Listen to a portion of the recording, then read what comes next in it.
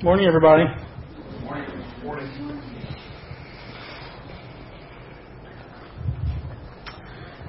A couple years ago, a couple summers ago, I'm in a school program right now in Chicagoland. In fact, I'm leaving tonight for my very last seminar in this program. Thanks be to God. Thanks be to God. We need a liturgy for that. Yes.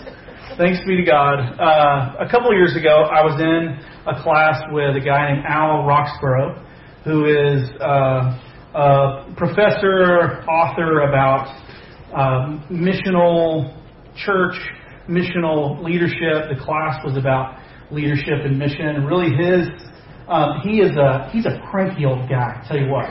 But he is one of the most brilliant people that I have ever met. And the premise of the class was, how do we lead in an environment where things feel like they're unraveling religiously, spiritually? What does it look like to pay attention to God and to follow the lead of God's Spirit in this kind of context of unraveling that we find ourselves in? And so at the beginning of every class, every day, we did this little prayer exercise that he called Dwelling in the Word. And we would listen to a text, and then we would share with a partner next to us. And then we'd come back together, and that partner would reiterate what we had said to them, and vice versa. It's like a reflective listening exercise. And as Roxborough said, his hope was that out of the synergy of these conversations and these comments and observations, that we might hear something from God. And do you know what text we listened to every day that week for class? It was the story we just read, out of Acts 16, verses 6 through 15. This story about Paul making his way over to Macedonia, and the story about meeting Lydia and starting a church in Philippi. Why would Roxborough pick this story to be the one that we dwelled in as he was talking about leading in an age of unraveling? Why? Well, a few years ago, I was listening to a podcast of a well-known megachurch leader in the Southeast. He's written a lot of books. I've read his books on leadership. They're outstanding. He's a visionary. I was listening to him talk about basically what for him was the heart of leadership and missionary leadership, church leadership. And he said, it really boils down to clarity. People are hungry for clarity. And if, as a leader, you've got clarity, you know where you're going, you know what you're doing, you know what the answers are, people are going to follow you. That sounds great. But it does not resonate with my experience as a leader at all, unless I am BSing all the time. Because the truth is, I don't have clarity most of the time. I feel confused. I'm not sure about what's coming up. So unless I'm going to pretend that I have clarity, my leadership feels a lot different than the kind of leadership that he's talking about. Not to mention, when we look at this story and we see Paul, we see this kind of behind-the-scenes observation from one of his teammates who's writing Acts. And what happens to Paul? They go on their journey. They set out to go and visit the churches that they'd helped to start before. And then they start to branch out into new territory from Antioch and Pisidia. That's right here. They start this journey right here. And they start branching out into new territories. And they try to go up into Bithynia. And it doesn't work. We don't know what happened, except for the door was closed and the Holy Spirit had something to do with it. They tried to come down into Asia, the place where they would end up planting a boatload of churches. But at the time, it wasn't happening.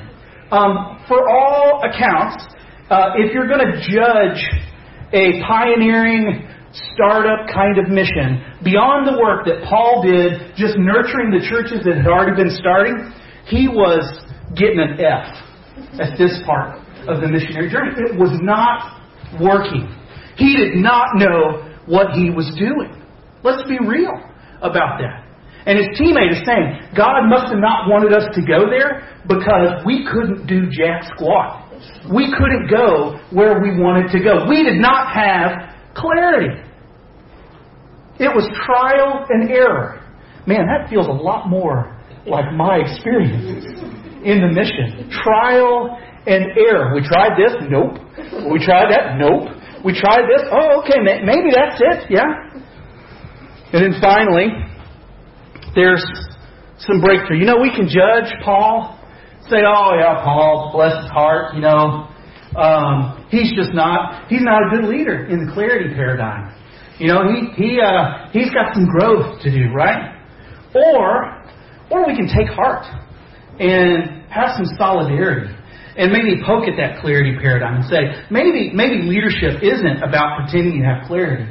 Maybe joining God in the mission is just figuring it out as you go and being humbly dependent on God to lead you to the next step and then the next step.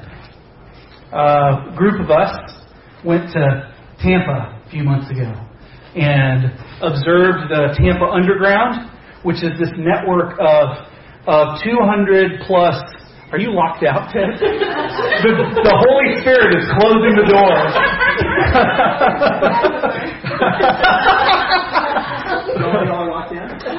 And we love it.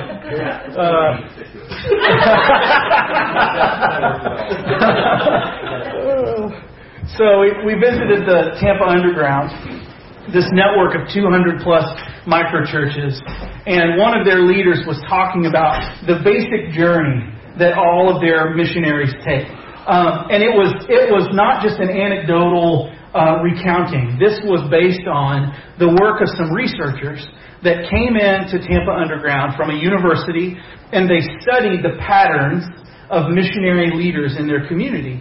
And they discovered that as leaders came to faith in Jesus, they had this moment where they kind of fell into a pit. They saw what was wrong with the world. They believed that Jesus was Lord, but when stacked up against the realities around them, it was overwhelming. And they kind of entered into this phase of deconstruction. Like the answers that I had didn't make sense. The things that I've believed up to this point don't really align. And so they had to sort things out. They're in this pit of deconstruction. And as they start to reconstruct and find Jesus in the pit, they start to come out, and what happens is they receive some sort of calling. They get some vision from God about who God is inviting them to be present with and to love and to serve. And that's kind of a back up into an emotional mountain of sorts. It's exciting. It's the prospect of a new venture. Hey, we're on the cusp of something.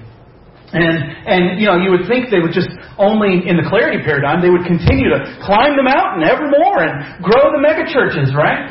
But no. Of these 400 microchurch leaders, the next pattern was down again.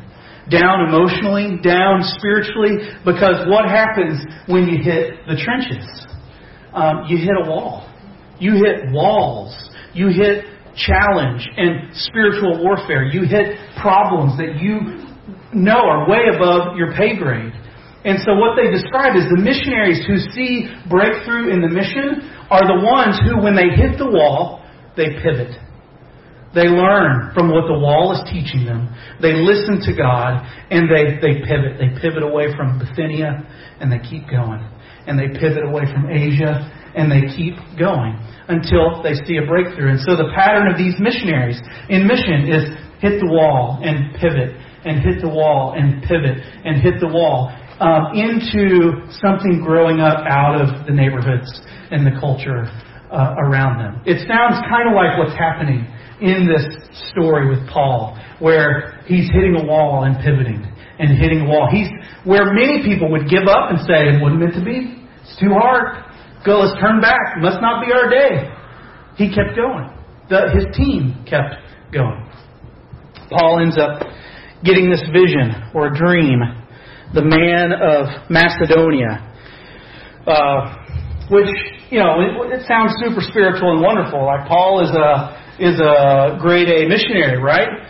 Dallas Willard would say that God gives people dreams and visions when they're half awake or when they're asleep, because He can't get their attention when they're awake. So maybe that's the case for Paul as well, that he and his team are having a really hard time getting it. They're confused. They're not sure where they're supposed to be going or what's next.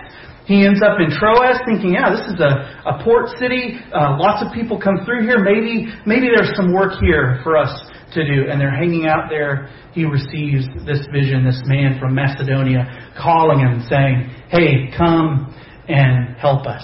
Which, interestingly, missionaries throughout the ages have had similar experiences.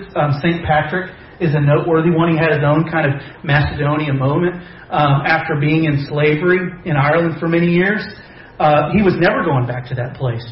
And God couldn't get his attention.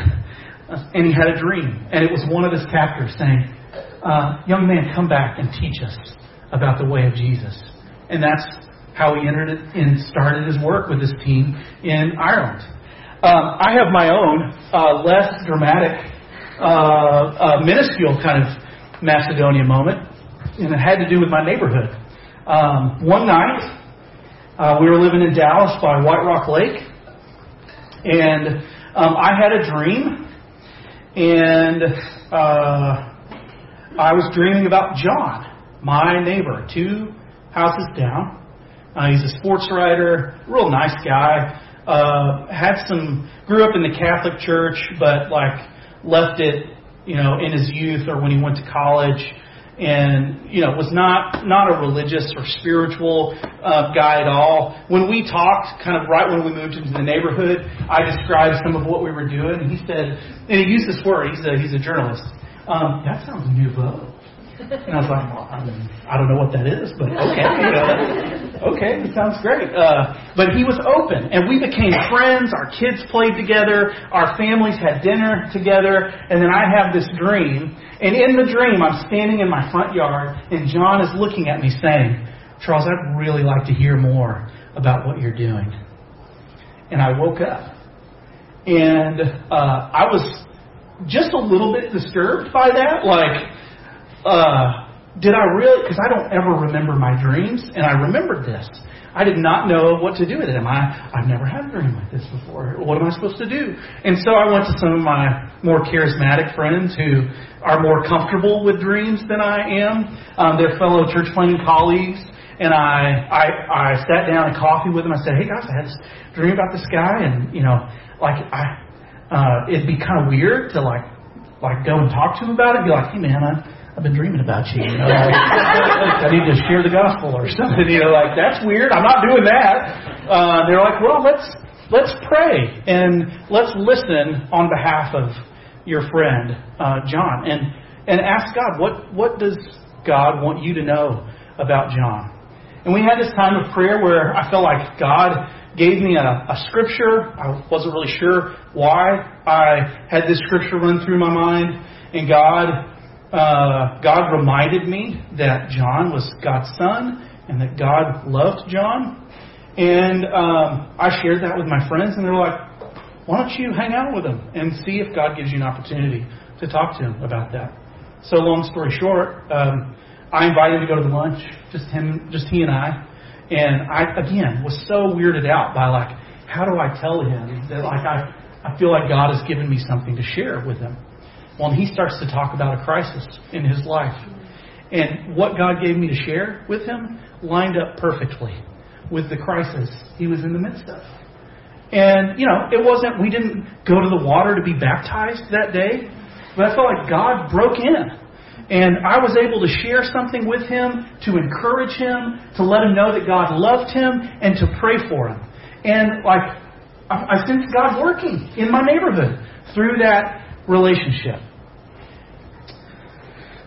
So they arrive in Philippi after this dream. They take a boat across from Troas. They kind of puddle hop a Samothrace, an island that's right in the middle. Then they get over to Neapolis. Oh yeah, they're all up there. Neapolis, about 10 miles inland, is Philippi. And Philippi is a leading Roman colony. Long time before Octavius, Roman Emperor, won a major battle over Mark Antony, I think, and honored Philippi with the highest designation that a Roman colony could receive. They were tax exempt. They were very proud. And Luke, the author of Acts, is from Philippi. So when he brags on Philippi in the narrative, he's like got a little hometown love going on. This is a great city in all of Macedonia, but it was also true. They had special status. All that to say, this is an outpost, a bastion of the Roman Empire, of the prevailing kingdom of the day. And this is where they show up. Interestingly, one of my first questions in this text, knowing the story of Acts that comes up to this point, was why didn't they go to the synagogue? Right? Paul has this habit when he goes into a city, he always goes to the synagogue first. And he talks with the Jewish folks. That's a theological priority for Paul. First for the Jewish folks, then for the Gentiles. But it's also a practical strategy. Where is the low-hanging fruit? Let's look for the people who believe in God and talk to them about Jesus. We've got similarities. We have the same religion and background. Let's talk to them first. Maybe that's our best shot of seeing people come around to the way of Jesus. But in this story, he doesn't go to a synagogue. Instead, they go outside of the gates. Why? Why do they do that? Well, scholars' best guess is there probably, for any number of reasons, either there weren't enough men, Jewish men, to constitute a quorum to create a synagogue within the city of Philippi, or Judaism. I mean, we're a long way from Jerusalem and from the home base of Judaism. Judaism is a very small sect out here in this part of the Roman Empire. It's very likely that it was just a little splinter group, and Philippi and Rome were not recognizing it. They didn't know about this mysterious little monotheistic cult over here. You had to have permission if you were a religion to be able to have a meeting place in the city. So for whatever reason, either they didn't have critical mass or they just weren't welcome. There was not substantial Jewish presence in Philippi. And so it required something different of Paul and his team. Again, they're having to adapt. They're in non-Jewish territory now in a way they haven't been before. And so that's why they go outside of the gates, because that's where religious minorities and unrecognized spiritual groups would go to meet. If you can't meet in the city, let's go outside of the gates, outside of the control of the empire, and they find a place by a river, which is called a place of prayer. And they go there probably looking for Jewish men who would be there praying with their families, and they find almost entirely a group of Jewish women. And not solely Jewish. There's Lydia there who's not Jewish. She's a God-fearer. It says she's a worshiper of God. That's technical language for she was non-Jewish, but she followed Jewish customs because she was attracted to the God of Judaism, to Yahweh. So they find these women, and again, scholars speculate that part of the reason they might find these women at this river is because of Jewish ritual washings. That's a big part of Judaism. And especially as a woman with menstrual cycles, having to do body washing every month to be made ready for prayer and worship, it wasn't uncommon for them to be together by the river. So again, outside the gates, outside of the power of the empire, not Jewish men who they would have intuited would be the leaders and the spiritual stronghold, but a group of women who are there to pray, and it focuses in particular on Lydia. They sit down. Paul sits down just like a rabbi would in a synagogue and starts proclaiming from Scripture, like would be their custom there. And they meet Lydia. Lydia is she's wealthy. She's a business owner. She deals in exotic imports from Asia. And she lives there in Philippi, and for whatever reason, maybe it was a synagogue from Thyatira where she met God, the God of the Hebrew Bible. Who knows? But she's out there at the river to pray, and she hears Paul talking about Jesus and the way of Jesus.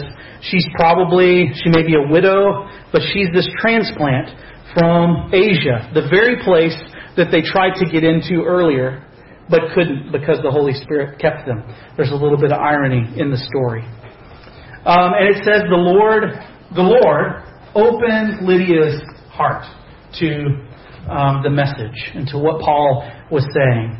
And she becomes the host of the church in Philippi. She's got a big house in Philippi, and she impresses on Paul to host them and to let her house be the home base for Macedonia operations. It's interesting to me at the end of that story, just a little exchange. Again, I get the sense that Paul is trying to figure stuff out because Lydia has to convince him. She persuaded us, Luke said, and her rhetoric is brilliant. If you feel like my conversion as a result of your very competent gospel preaching was effective, you will let me be on your church planting team.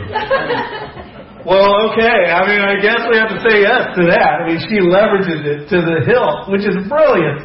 And because of that, becomes the host of this home base. And it is. From here, there they go out to Thessalonica. They go to Corinth. And Philippi is the bridge into Macedonia. And I guess what to observe, a couple of things here, is just that we find God at the margins, per usual. Yes, one of our values is that God is at the margins. And here, like in so many other of our experiences, the kingdom comes to life, the kingdom is birthed, the kingdom breaks out at the margins of empire. And it moves through those that many would least expect it would. It moves through women at a place of prayer who are part of this very small Jewish tradition relative to what was going on in Philippi, right under the shadow of the walls of empire. This is how God moves in the world, at the margins. Among folks at the margins. This is where God calls those who participate in the mission at the margins to love, to serve, to be present with, to see God at work in those at the margins. At the same time, I think it is noteworthy for us, this mostly white, mostly affluent group of folks, that Lydia she's wealthy, she's privileged. In some ways, she's affluent. And so even at the margins, God can use someone like Lydia, who is affluent, who does have resources, to be a significant, substantial part, important part of the mission. And we find ourselves in that part of the story, I think. This week, we had kids camp for the kids in Hamilton Park. And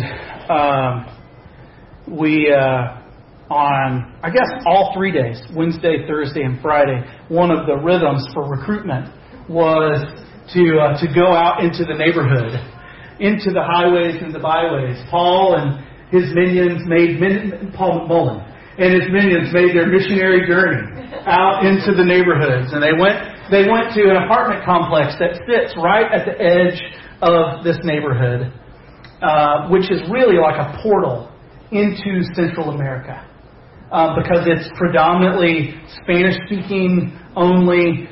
working class families that lived there. And they went just to invite them to come to our kids camp to have fun, to learn about God. And we had a group from Alpine Church, a group of like 30 5th and 6th graders, y'all. You should have seen it. It was a trip. Coy's shaking his head. He knows about that. He's been a youth pastor, I think.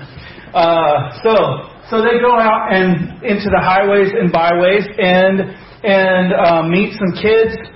These kids, a handful of kids on Thursday and Friday join us.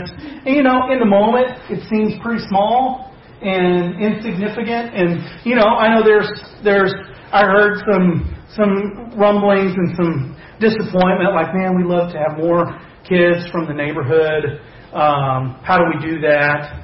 But just those little forays out into our neighborhood to meet people got me thinking about this story and how God is at the margins and how in unexpected ways, in ways that we can't see. I don't know what will come of the families that we met from that apartment community, but those are exactly the kinds of ways that the kingdom of God moves in the world, at the margins. So take heart, take courage, my friend, because we are right where we needed to be, I think.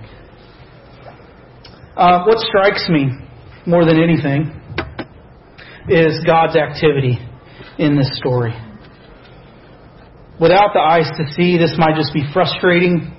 It feels like a lot of trial and error, but God is at work. The Spirit of Jesus is at work, leading Paul and his team forward, even through closed doors, giving them vision when they needed it, opening Lydia's heart and the doors of her house to the gospel and to this new church. God is at work. The Holy Spirit is the lead participant and initiator in this story. They don't try to explain it. They don't parse out exactly how they knew it was the Holy Spirit telling them no or yes, but they just say that it was. God just is active in the world around us. If we only have the eyes to see. Do we have the eyes? Do we have the ears to hear? I know that for some of us, mission creates this kind of allergic reaction sometimes. Not because we're self-centered or because we don't want to have anything to do with the others out there or whatever, but because we have tried the mission and we've got our teeth kicked in and we know how hard it is. And so there's pain associated with the mission. I mean, Paul's about to get thrown in prison and beaten because of it. There's guilt or a sense sometimes that we're not doing something right.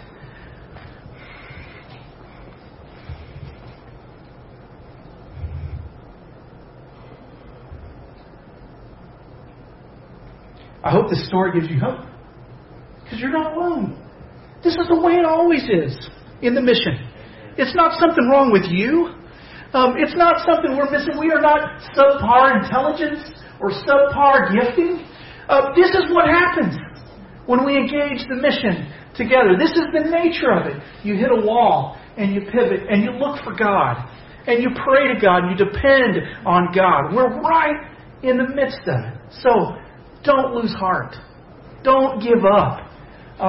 The breakthrough is just ahead of us. That's how it is for everybody. I was with Ryan and Sarah Smith yesterday in Little Rock. No, Friday. We've helped support them to start a church in outside of Little Rock, and we had a really hard partnering team meeting with them, where they're just coming to grips for a number of reasons with in a couple of months there won't be any more resources in the bank, and they're not really sure how it's going to happen. They're about to hit a big wall, and we had lots of hard conversations about what to do. How do we adapt? Where's God in the midst of this? There were tears. There was lots of frustration. It was a battle. It was heavy on some levels. I could see the emotion and the pain in Ryan's face after the meeting concluded. I could see him shaken for his wife and his family, wondering, how are we going to do this? Are we just done? Or do we have to hang it up? As we're standing on the sidewalk outside of the storefront, a thought goes through my head. Really, it's the words of James Bryan Smith from The Good and Beautiful Community, I think. One of his books where he has this wonderful line. Every morning before my kids go to school, we say this line together. We ask them, where do you live? And they say, we live in the unshakable kingdom of God. And we say, what does that mean? And they say, we don't have to be worried. We don't have to be afraid. We don't have to prove anything. And that little liturgy popped up into my head. And I said, Ryan, I needed it as much for me as I did for him. Ryan, the kingdom's not in trouble. You're not in trouble. You all are going to be okay. No matter what. No matter what. And when I read that initially in James Bryan Smith, I bowed up and said, well, you could get killed, couldn't you? Then it wouldn't be okay. And it's like he was reading my mind, because the next paragraph he said, even unto death. Because God has the power of resurrection. There's nothing we have to be afraid of. The kingdom is not in trouble. So we don't have to be afraid. Yesterday, was on retreat with the lead team. We were initiating Sarah into her role. And we prayed the hours of prayer to begin, and the fixed hours, fixed prayer to begin and end our meeting, our retreat. Paul led us in the morning prayer liturgy. One of the lines was, new every morning is your love, great God of light. And all day long, you are working for good in the world. And Sarah latched onto this prayer in her prayer. This idea about how all day long, all around the world, and Sarah, because of her work, her head is all over the globe. And she's realizing that these words mean God never sleeps because it's daylight somewhere, everywhere in the world. So God is working in the world all day long, all of the day. Even in the dark for us, it's the daylight somewhere else.